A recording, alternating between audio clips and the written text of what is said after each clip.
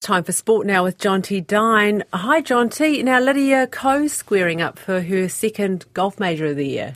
Kia ora on. That's right. And Ko's hoping her game will come together in time for tomorrow morning's tee-off in the $15 million PGA Championship in New Jersey. Now, heading into the second major of the year, the world number 3 has had a mixed month and is coming off a missed cut. I haven't been playing the best golf leading up to this event, but in saying that, I feel like my scores haven't been the exact reflection of how I've been playing, so hopefully it's not too far away. Ko's best result at the PGA Championship was second in 2016.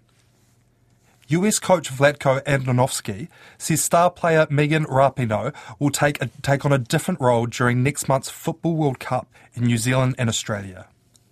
The 37-year-old Rapinoe is one of 3 players named in the US squad today who will play in their 4th World Cup. Rapinoe is also recovering from an injury, and Andonovski says he'll use her differently than at previous tournaments. Megan Rapinoe is probably going to have a different role than the previous 2 World Cups. She certainly is going to have different types of minutes, but her role, first from the leadership standpoint, is so important, but also her performance on the field is very valuable for us. The US play Vietnam in their opening match of the tournament in Auckland. Blues coach Brad Fittler won't speculate on his future after his side suffered a second straight loss, giving Queensland the State of Origin title. The Maroons sealed the best-of-3 series with a game to spare with a resounding 32-6 win in Brisbane in Game 2 last night.